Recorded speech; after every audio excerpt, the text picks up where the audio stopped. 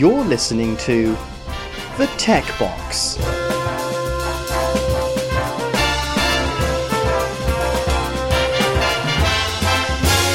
Hello and welcome to episode 64 of The Tech Box. I'm James Honeyball and joining me today is David Rich. Hi, Dave. Hello, James. And how are you today? I'm okay. Yourself? Not bad, not bad. I think things are looking better now than they were 6 months ago, aren't they? I've stopped watching the news. Okay. I'm in my bubble. You're in the bubble. I'm in the bubble. That's a good place to be honest. Yeah. So as long as everything's okay, then that's all right. Yeah. I only need to go to the supermarket anyway.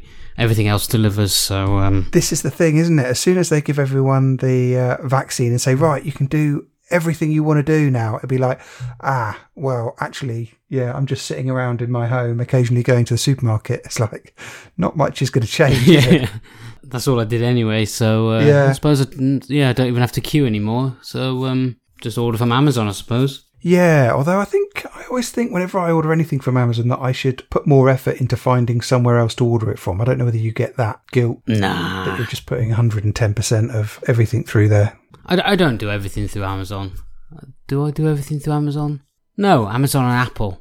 You can't get Apple kit from Amazon, so that's not true. Easily. You've diversified your suppliers by having two, Amazon and Apple. Exactly. I would say it's 75 Apple, 25 Amazon. I'm good. That's good. I'm good. So I suppose all the talk of the town at the moment is Apple products. They've just unleashed a load of them. So the ones that we've been using the most over the last couple of weeks is probably the iPhone 12. We've both got the iPhone 12 Pro.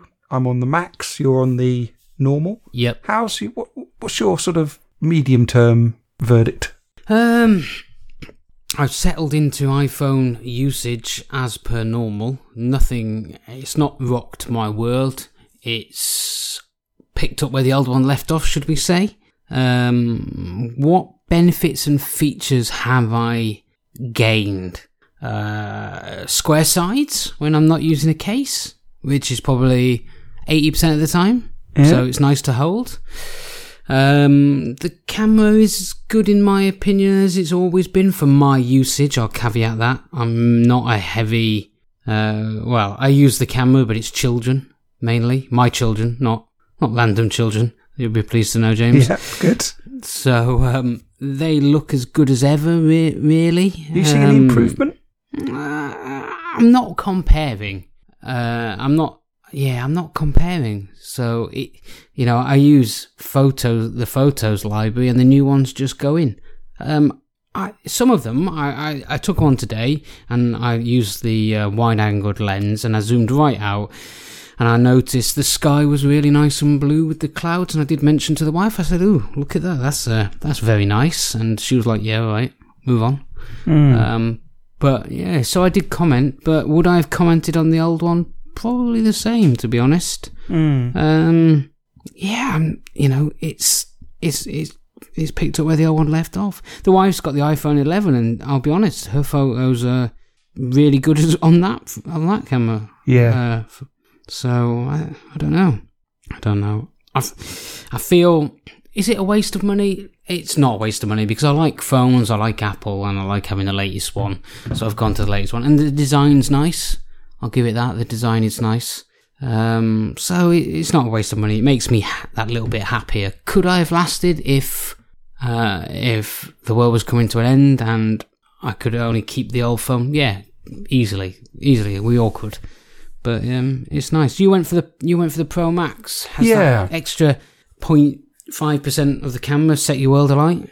I've noticed a couple of little differences. I don't know whether this was the case on the 11. Did the 11 put the flash on if you were taking a portrait in low light? I don't think I ever did. You usually put the kids to bed before it's dark. Yeah, that's about the only difference that I can see with it. And I think the results are good. At the moment, I'm not 100% convinced that they're better than the 11 Pro that I had before. And, just one little thing, like, I don't know whether, sometimes when I want to photograph something, I put portrait on. If I'm photographing like an object, like a box or a can or whatever it might be, I'll hold it in front of me and I'll just put the portrait on so that it makes it clear what it is I'm concentrating on.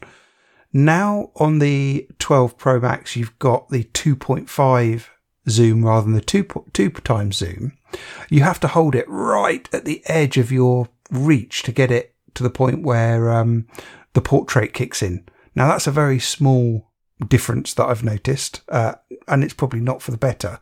So at the moment I'm lukewarm on it, and I'm probably sort of 50-50 on keeping it, to be honest. The bigness is irritating, I think.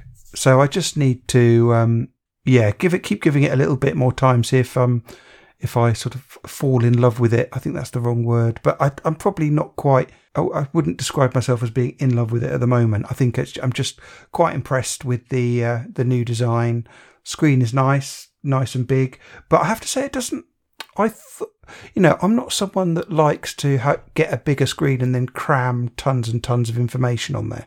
Do you know what I mean? I like to, if I've got a bigger screen, I like just it to be a more comfortable reading experience normally. But I'm finding that a little bit off-putting on the Max because it feels to me literally like it's exactly the same screen that would be on the smaller one, but blown up. And whilst that's probably benefiting my eyes a little bit in not having to squint so much, it seems, don't know, maybe a little bit of a waste. It kind of doesn't feel like the screen is getting fully utilised as much as it could. Although obviously if you're looking at a picture on there, it's obviously bigger and looks better. Yeah, I failed to see why they did this. So they obviously the pluses were always better, weren't they? And but with the iPhone 11 range, I think even the XS, was the XS range, the Max and thing, there wasn't any differentiation. Why have they done that? Because they're making you try and trade features off against practicality, if that makes sense. And I think there's a lot of people out there that would like the features but won't like the size, and I don't know why they're making us choose. I really don't. Yeah, but it's only a fractionally different camera setup, isn't it? Yeah, but the geeks among us would want that, wouldn't we? Yeah. Well, I can only hope that next year the in-sensor stabilisation, once it's had a year of being refined on the Max, because it's not making a night and day difference at the moment. I think it's making a subtle difference. And I've done some tests with my 11 Pro, which I've still got at the moment. Hopefully that'll come down to the smaller size next year. So the iPhone 13 or 12S, whatever they're going to call it, hopefully that'll have the improved stabilisation and ideally would then gain parity with the 12S Max or 13 Pro Max, whatever they're going to call it next year. Yeah. When I'm picking up my 11 now, my 11 Pro, I have to get all the names right, it now feels so light and so tiny that it's really nice. And I'm probably, as I said, I'm 50-50, but I don't know, maybe 51-49 towards just keeping the 11 Pro. The one thing that I did notice, and maybe it was when I was comparing the two, is that the speaker in my 11 Pro, I think, has blown very subtly. You know when you had one of those like old hi-fi systems and the tweeter blew? Yeah. And it just sounds a little bit off. That's what's happening with my 11 Pro. It's kind of distorting a little bit or reverberating a little bit. And you can almost not notice it, but if you listen carefully, you can. So I called up Apple last week and I'm going to send it back to get repaired. But it's one of those things that because it's difficult to point out, I really hope they just swap out the speaker and don't try and listen to see if it's broken first. Because I would say that it's one of those things that 9 times out of 10, someone will say, oh no, it's fine. It's a bit like some of these subtle screen problems. You don't want someone to actually just take a 2-second glance at it and then say, no, this screen looks fine. So yeah, I really hope that they do replace the speaker, and I hope they replace the battery as well. I mentioned it to them and they kind of said, yeah, I'll make a note of it. So I hope they do. I mean, I don't mind paying for the battery swap out because it's not unreasonably degraded, but I think it is a little bit degraded. It doesn't get me through the day now where it used to. So yeah, and if they fix the speaker and they put a new battery in the 11 Pro and it's sort of good as new again, then yeah, I might seriously be tempted just to stick with that 11 Pro for this year. I had the same conversation with Apple earlier on in the week about the Power Beats Pro that I mentioned about the dodgy charging. Well, one of them really doesn't charge anymore. There's two metal pads on there that sort of connect to the pogo pins in the charging case. Okay. And those pads seem to have corroded on one of them and it's falling off. So there's not much pad left to make contact. So you have to really, really balance it on there, and you can't shut the case because that's enough to knock it off the bit that's still got the conductivity on there and all sorts of stuff. But anyway, I had that case, the thing with them, whereas I said, look, it's randomly disconnecting and it's not charging now. It's actually worse charging now than it was when I spoke to them. But I said, and they said, well, you can send it in, I'll repair people to look at it. I said, but okay, I've got Apple Care Plus on these, and I'm telling you that it is broken. Yeah. And they I said, why? I don't want to waste my time sending it into you guys for someone to look at it to say, oh, well, it's not disconnecting. Yeah. That should be the magic words, shouldn't it? Yeah, and you're going to waste your time. You're going to try and troubleshoot it, and it's not going to find it. You're going to send it back, and I'm still going to be in the same position. And I'm going to have been without the headphones, and I use these daily. So you're just prolonging that, just the same as you with your whole issue with the speaker. Yeah. And I don't know. I don't like that part of their service where you send it off to be inspected, because a lot of the times, these are very subjective. And as I said to them, you will only notice it if you use it for a prolonged period of time. Yeah. And whilst you've probably got a good testing suite, it's probably not real world usage, if that makes sense. I don't know. Maybe we know too much for our own good. I think I told you about this incident I had before. When I had the iPhone 6, the original iPhone 6, the screen had a defect, but it was so subtle. Basically what it was you load up Facebook, and the top of the Facebook application, I don't know whether it still does now because this was a couple of years ago now, just had a light blue band right at the top, solid colour, wasn't gradiented at all. But on my iPhone 6, on the left-hand side, it was like very light blue, and on the right-hand side, it was dark blue. Now, you might say, well, that's a fairly small problem if that's the only one that it has, but it was just indicative to me that the screen wasn't perfect, because I'd compare it to others, and they would be a solid blue across there, or a much more consistent solid blue. And I phoned them up, and I sent it off, and they just sent it back, said, yeah, no fault found, this is fine. And it took me actually going into the Apple Store, having a discussion with one of the geniuses, the genii in there. And actually there was two geniuses. One was erring on the side of, that's fine, don't waste our time with this. And one genius saying, oh, actually, yeah, I've seen this before, this isn't right, we'll get it sorted. And in the end, it did get sorted. All under, I think it was less than a year old or whatever. It all got sorted under warranty or whatever. But it just goes to show that these problems they can be really frustrating to get fixed, especially if they're subtle. Yeah. Yeah, it's 50-50, isn't it? I think there's nothing worse than, there's nothing better than going in the store and getting it sorted. I really think there's a lot of leeway to be had in the store as well.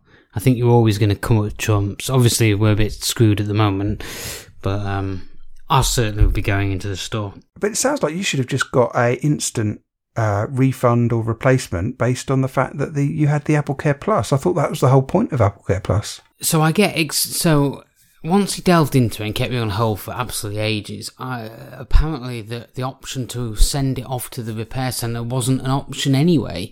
The options I had were he could book an appointment for me, or I could have an express replacement, but then they would need to hold the total cost on a card, which it's not the end of the world. Granted, it's not the end of the world, but considering the amount of Apple purchases I've just made recently, the wife probably wouldn't be overly impressed with that. And for how long? How long do they hold it for? 7 days? 10 days? Who knows? But that's what I would expect to be the default if I hadn't got Apple Care Plus. That's what I would expect the treatment to be. But if you've got the Apple Care Plus, it should be total benefit of the doubt and getting it sorted ASAP. Well, all the Apple Care Plus it buys me is the fact that if isn't covered under warranty and it is my fault, I can pay them some money and they'll give me a new set. So that seems to be the only plus, but it's not really a plus, is it? I've only ever got Apple Care Plus on this watch after smashing an Apple Watch once every what seemed like week. I got Apple Care Plus for this watch and it's been fine. I haven't dropped it, or it's in pretty good nick even. Okay, there's a couple of tiny nicks on the top curve of the screen, but apart from that, it's completely perfect. I do it on everything I get now with Apple. And I know it adds a lot of cost, and certainly on the top-end MacBooks, it does add a lot of cost. I think it was £400 on the 16-inch. Oh, that's ridiculous. It is, isn't it? It is. However, I don't know. So, what is it? It's £400 on the Plus, and then now you can do it monthly now on the watch and the iPhone. Yeah.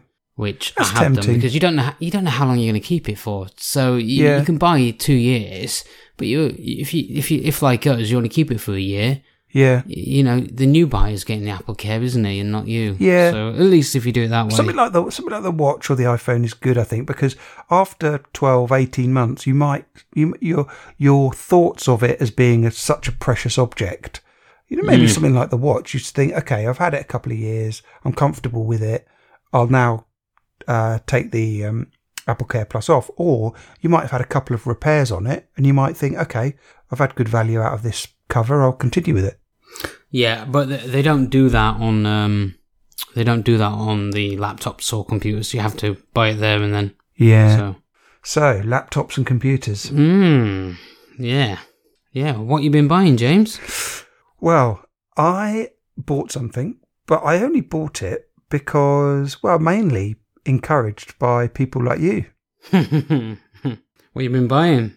So I bit the bullet, and let's just give some background. My Mac Mini that I use to record podcasts, edit videos, home videos that I've shot. That sounds wrong, but you know what I mean. Yep. Was long in the tooth. It was a 2012 quad core, maxed up. You know, it had 16 gig of RAM in, 512 SSD and everything. So nicely spec'd up for what it was, but it was still fairly slow. You know, applying filters in Audacity took time.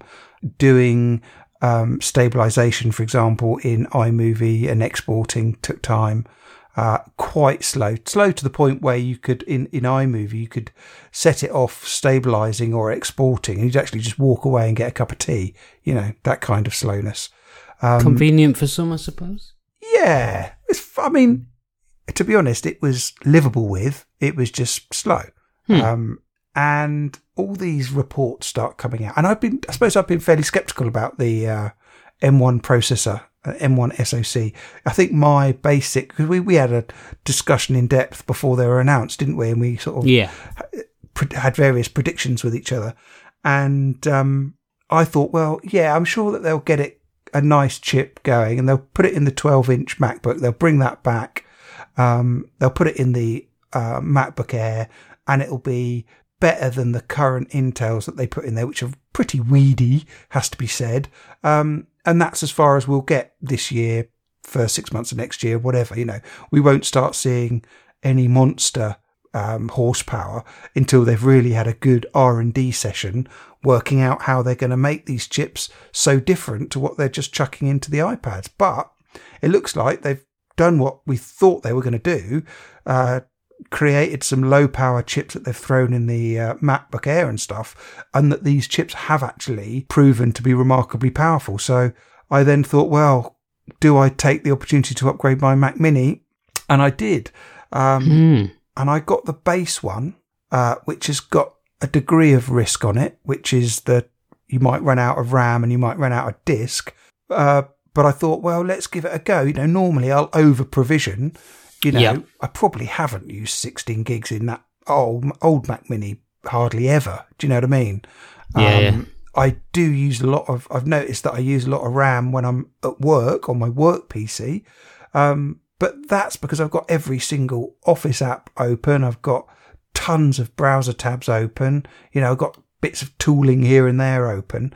And the RAM really adds up under those situations. But I'm thinking, well, Apple are obviously comfortable enough and confident enough to release all of these Macs with 8 gig as the primary RAM and only even allow a maximum upgrade of 16.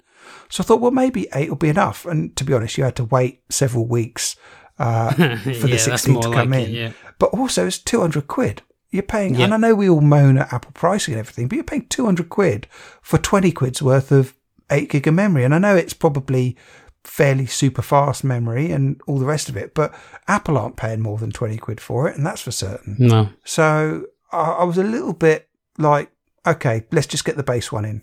So I've got the base one in, and I'm pretty happy with it. I'm recording on it at the moment using a mixture of native and traditional Mac apps. Generally okay. I've noticed a lot of bugs. Yeah. None of them are show-stopping. Even now, my monitor keeps switching off. So it's almost like it's got a 60-second or 30-second screensaver that's kicking in where the screen goes blank. And I don't know whether that's just because it doesn't like Audacity or it doesn't like something else, but it is making me slightly nervous that the gamble of doing the recording on this new Mac Mini is actually going to work. But, you know, I've done a couple of tests of real world use for me, and it is at least twice as fast as my main Windows kind of gaming PC. Yep. So as a quick example, I was transcoding a Blu-ray, and my main PC was doing it under a particular profile at 14 frames a second, leaving it running for a little while. And the Mac Mini was doing it over 30 frames a second. So yeah, that's a genuine 2 times improvement that you can take to the bank, as it were.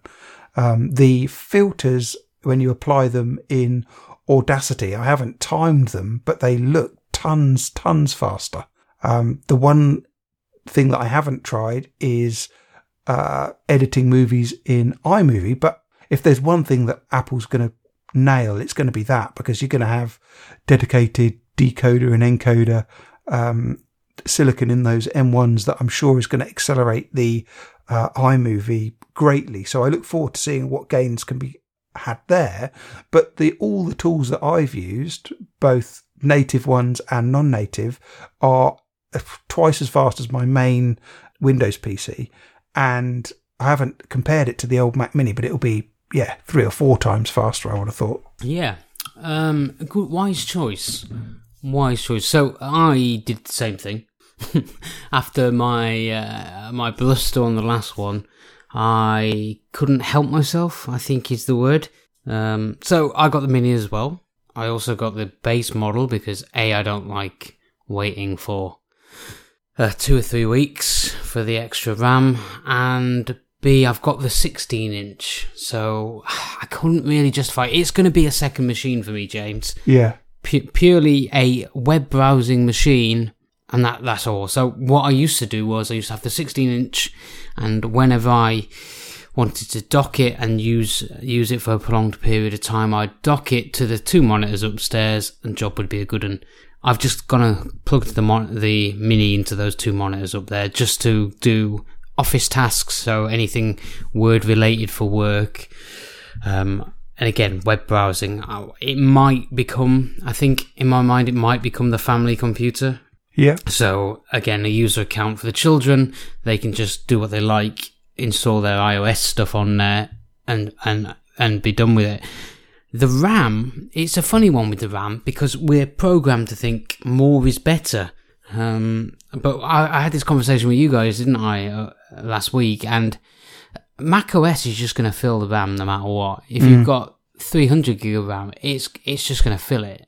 The good thing that macOS has is that management of the RAM. So if you've got more, it's going to make use of it. Brilliant. However, if you don't have more, it's going to be very, very efficient at actually sort of managing that, putting things into it, taking things out. It should be seamless. And again, with the speed of the SSDs in here, if it did have to swap for any reason, it's going to be, you're not going to notice it a great deal. Granted, you are if you're a professional. 8 gig isn't going to be enough.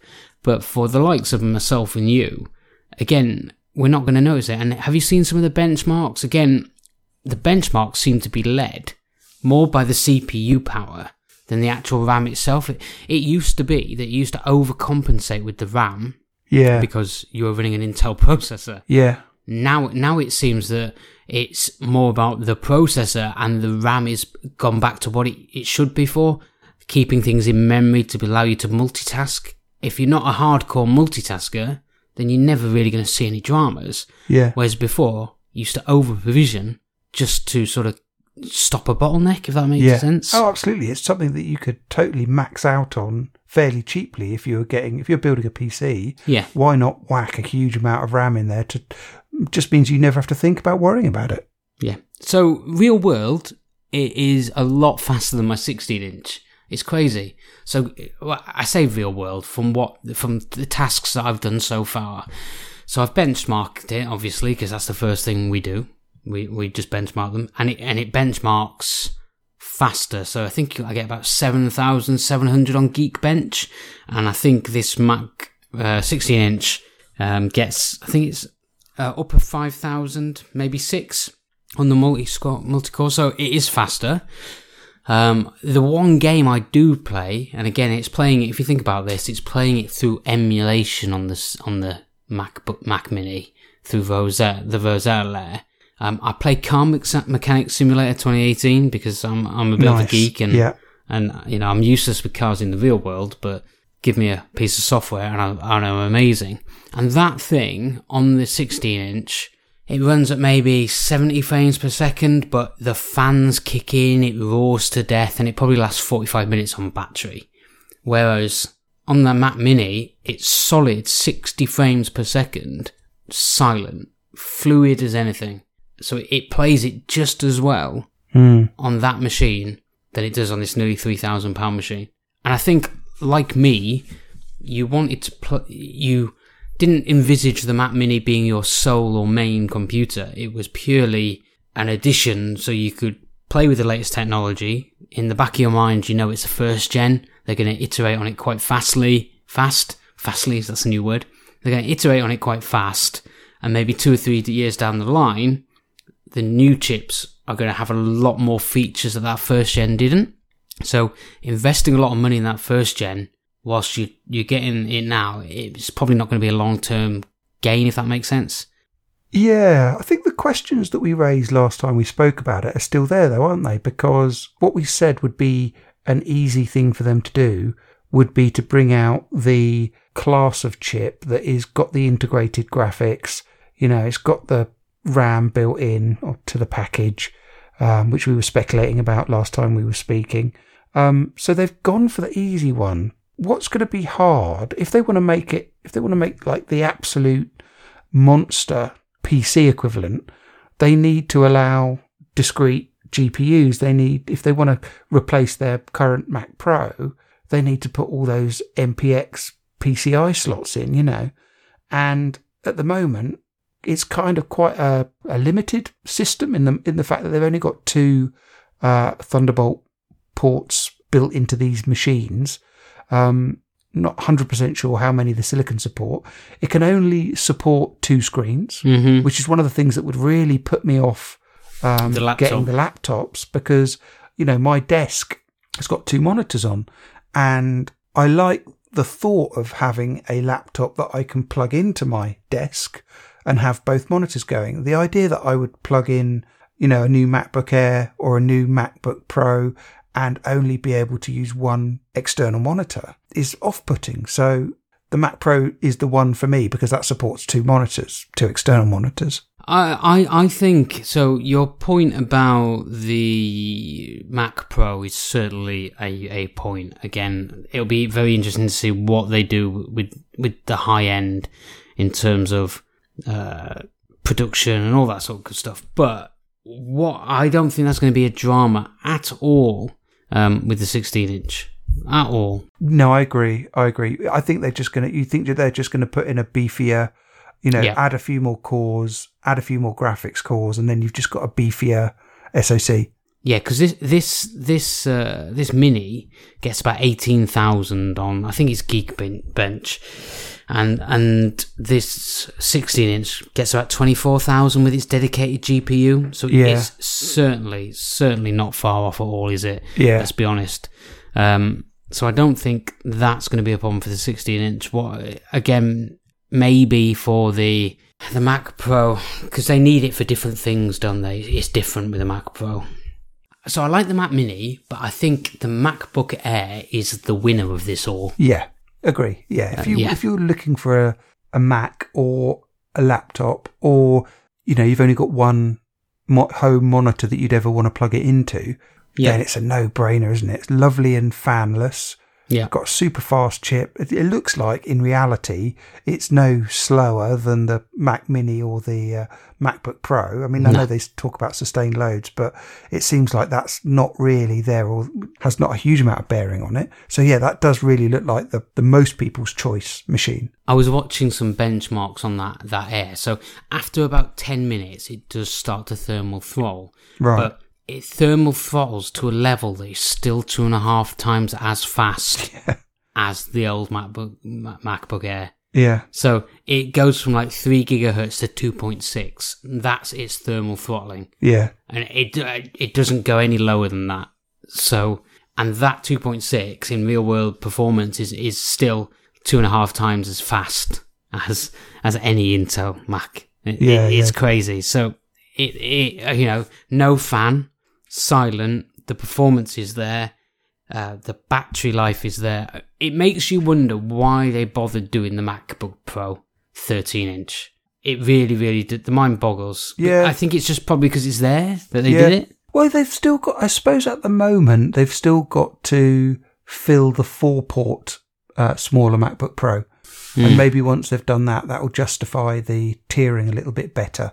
But I think at the moment, you'd have to be slightly foolish to go for the 13-inch MacBook Pro with 2 ports and not just get the Air, wouldn't you? Yeah. There was an interview, I think, with, I can't remember who it was, but they were from Apple. It was in The Independent, and basically said they overshot with the M1 I think processor. that was Craig Federici, I think. Yeah, they didn't have to go as fast as they went. And they didn't. We'd have been happy with the same performance, but with 18 hours worth of battery and no fan. Yeah, absolutely. Yeah. It would have been a brilliant upgrade for the MacBook Air. I keep finding myself having a play and specking up a 16 gig version of the Mac Mini, but I have to tell myself it's a desktop. It's not my laptop. Yeah. If it was my laptop, then it might be a different matter because it's more mobile, but. And then I tell myself I don't actually need it. Just wait. We'll wait for the first gen to disappear. Wait a few more years for the investment on your 16-inch to be gone, and then jump in and be really happy with a nice high-end machine with a nice big screen and stuff. Because whilst the M1 is really good, we're blinkered at the moment because it's new and it's fancy. But I still think I'm going to be good for 2 or 3 years with this 16-inch. Granted, it does sound like a jet, and it needs to be plugged in a lot of the time. But I think the performance is there for most things that I want to do. Is the M1 as fast?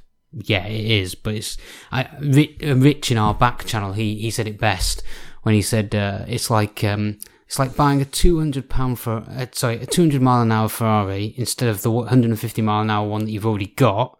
When you don't drive any faster than 80 miles an hour. Yeah. That is the best analogy ever. I think the other thing is a lot of the time on my laptop, I don't know, I think our laptop uses might be different, but I don't particularly do lots of CPU intensive stuff on my laptop. It tends just to be sort of browsing and dossing about and stuff. It doesn't tend to be video editing or podcast editing or anything like that. So actually, my current 12-inch MacBook is fine. And actually, I do, to be fair, I do the majority of my laptop type activities on my iPad Pro. That is still my go-to laptop machine, to be honest. It would probably be the same for me if I didn't have kids. The fact is that it's very difficult to get the time to sit down in one place. To dedicate to a desktop, whereas at least with your laptop, I can get up early in the morning, I can come downstairs, you know what I mean, I can sit with the MacBook Pro and do the work I need to do, and literally the Mini is just there for ad hoc. I get 5 or 10 minutes to sit down and browse.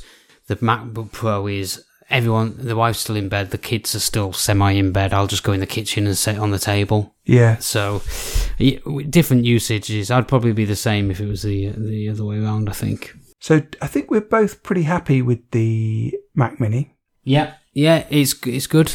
I think we've both noticed some problems with the display drivers as they are currently.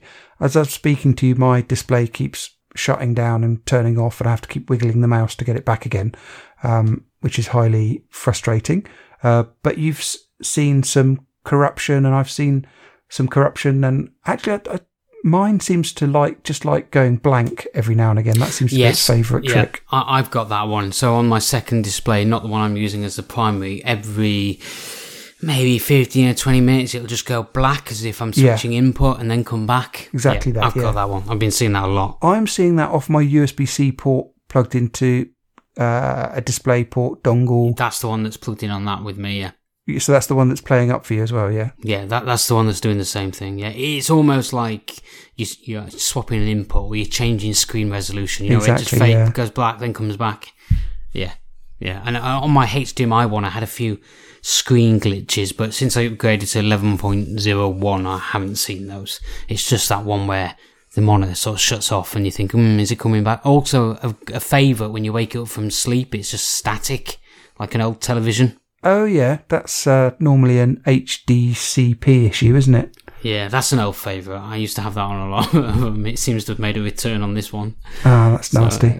I don't like Big Sur in general. I put the 16-inch on Big Sur and it sort of, the whole whiteness burned my retinas. Yeah. So I went back. Big Sur is I actually don't mind it on this Mac Mini. It looks fine on the Mac Mini. No, it's fine. On the external monitors, it looks really, really good. It doesn't look anything like it does on a laptop. No. I just don't know why. I think I'm going to have to downgrade my 12-inch MacBook. I put Big Sur on there, and it's comical. The size of all the status bars and everything is just so massive. You can't differentiate between them because of the colour. For some strange reason, on the larger monitors, it's easier to make out the difference. So the difference in the sidebar colour or where the menus start. It's terrible on the laptops. It really is. Yeah. And I know that, I think it was Craig Federici as well who said that they didn't space out all of the touch points and control panel and everything with regards to touch. It just happened to be a big coincidence that they did this for Big Sur. And I have to say, if that is true, I don't believe it for 1 second. But normally you have to take Apple engineers at face value, and I don't think they often lie. But I mean, it has to be rubbish, because why on earth would you completely wreck the operating system on a non-touch laptop for the sake of benefiting touch down the line, which is these big touch points would do, if you're not going to introduce touch? It's crazy. If they end up not introducing touch, all Big Sur is a massive error for laptops that they'd have to row back at the next version. So I know that I had a bet with you. I think it was 50 pence.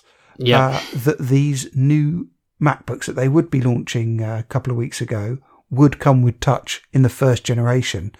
And crazy talk.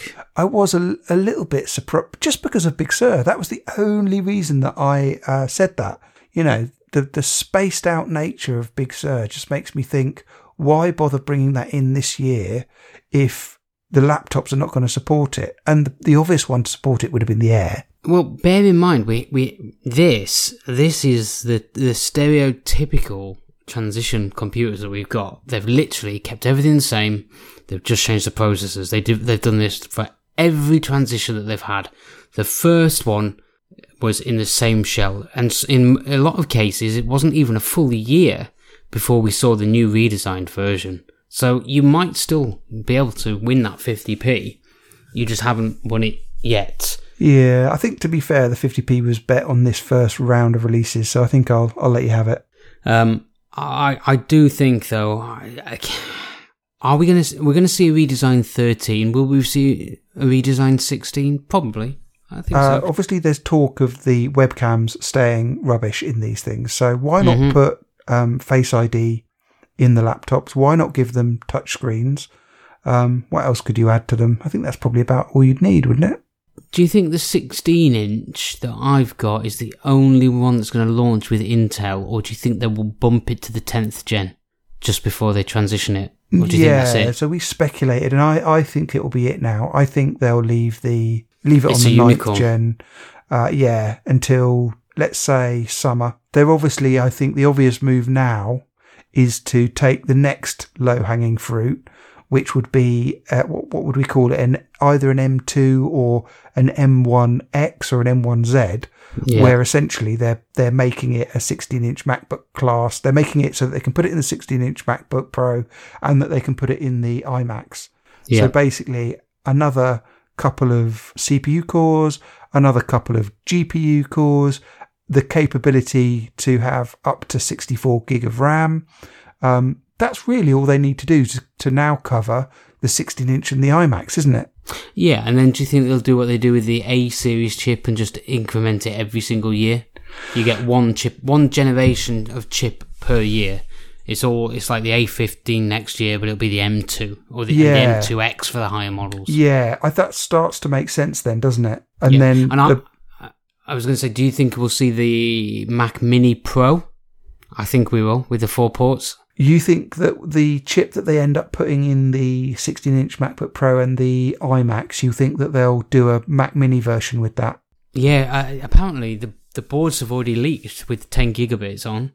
So interesting. So it's already out there now. The Mac Mini boards, they're showing SKUs, or however people want to pronounce it, with the 10 gig on as well. So that could explain why they've gone back to silver for these Mac Minis. Yep. And when they sort of release a Mac Mini with the updated innards and the 10 gig Ethernet, they'll go back to space grey for them, I guess. Yeah, but what good value, all right? I remember in 2014 buying the £399 Mac Mini with 4 gig of RAM, 1.4 gigahertz i5 and a 5400 RPM drive. And out of the box, it used to sit there and just spin and spin and spin. You'd click the dock, it would spin. You'd open an app, the cursor would spin. It was literally unusable. Yeah. And now we've got a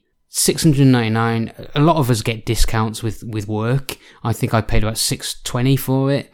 Oh, so that's pretty good. Yeah, just over £600.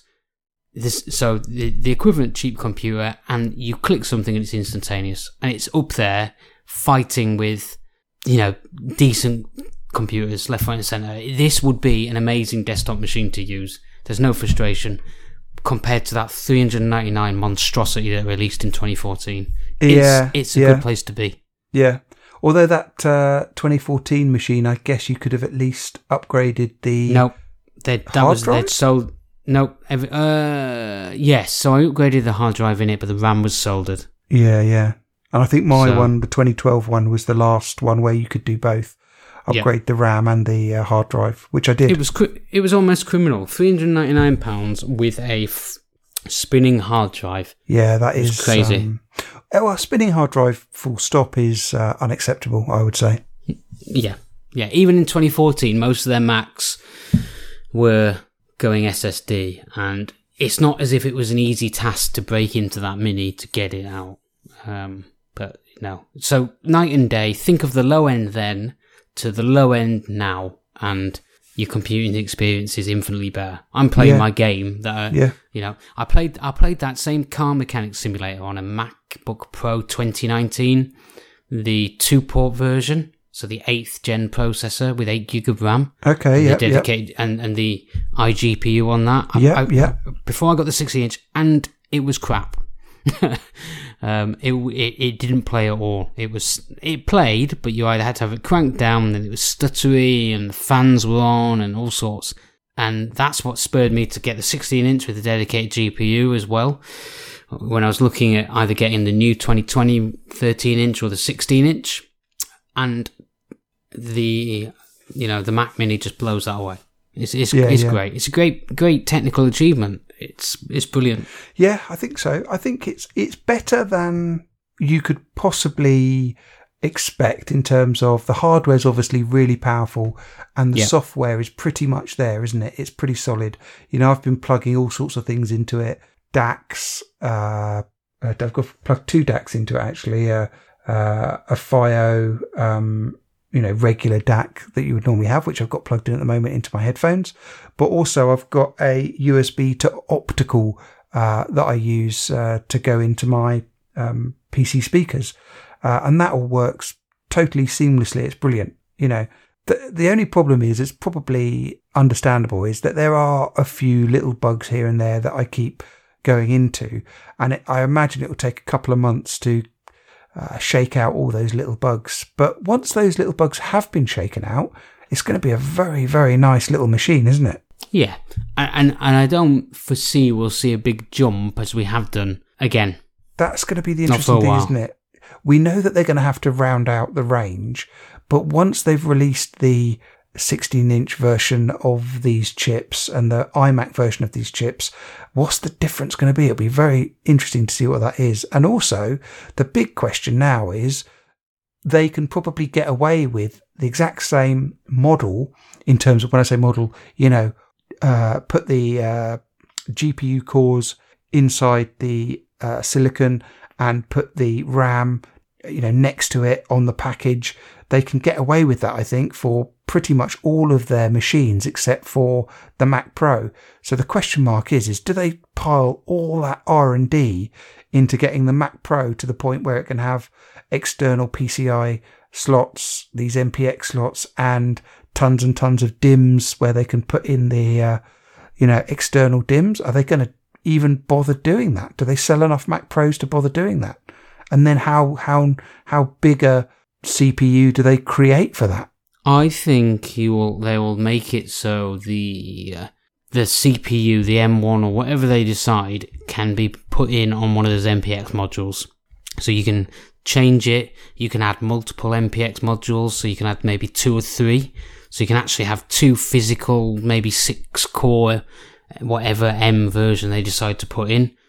And I think they'll probably do some sort of Apple Silicon graphics card, which they can wire in again in an MPX module. That's interesting. When I first started work, we built these systems that were sort of PC-based systems, and you had this passive backplane. So the backplane of the server was just a load of PCI and ISA slots, and you plugged in whole PCs on a card. So very similar to what you're suggesting there. Yeah, I think they'll do something similar with that. That way, any generational leap you can sort of keep up with. Yeah, you just swap out the sort of processor card. Yeah, again, if your workload demands a lot of cores, you can add maybe 2, maybe 3. Again, if you're not as GPU heavy, you can just add 1 GPU, or maybe you can add 2 these GPU cards. Again, Yeah. Apple Silicon, just cores on a card, basically. That could be a very creative way around it. I certainly think at the moment there's no obvious way that they're going to be able to do it, because, you know, all the advantage of the systems, these M1 systems, is that everything is compressed into one tiny SoC, you know, and if you start splitting it out over different cards and boards and all the rest of it, is it going to be quite as performant? But yeah, they could take the approach that they just have multiple M1 type SoCs on different cards. That would be a different way of doing it, definitely. Yeah, no, it's going to be very interesting to watch. Very interesting to watch. Yeah. I look forward to it. Exciting times, and the first step has been exciting, and I think it's been a success for them. I think they'll sell a bunch of those MacBook Airs, won't they? Yeah, they're good. They're good. that's my way of summing it up. They're very good at the moment. It's just a shame that they didn't refresh the 12-inch MacBook. It looks like that would have been a perfect device. They could have made the battery a tiny bit smaller to accommodate the new keyboard. They could have put that. Obviously, they could have just put that SoC straight in there, because it's, you know, all fanless, and they could have had a really nice refresh of that device. But I think the 13-inch Air is as good a, you know, it's sort of taking on the mantle of that device, and it's now doing that very well. Maybe it's to do with the keyboard. Maybe they can't physically get that keyboard. Yeah, maybe. The one thing is, though, that the 13-inch Air is, 30% heavier than that old 12-inch was. So it's not insignificant, the difference between that 12-inch and the 13-inch Air. Yeah. So I don't think we'll be seeing that.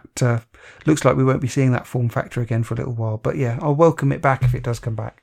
Although, having said that, when you install Big Sur on it, the screen becomes almost unusable. It's like the top and the bottom are sort of taken up by menu bars and everything now, and everything's spaced out so much that there's no room for content on a 12-inch screen, unfortunately. Maybe that's part of it. Maybe. Yeah, maybe. Yeah. Well, I think we've maybe gone to town. Yeah. On the M1.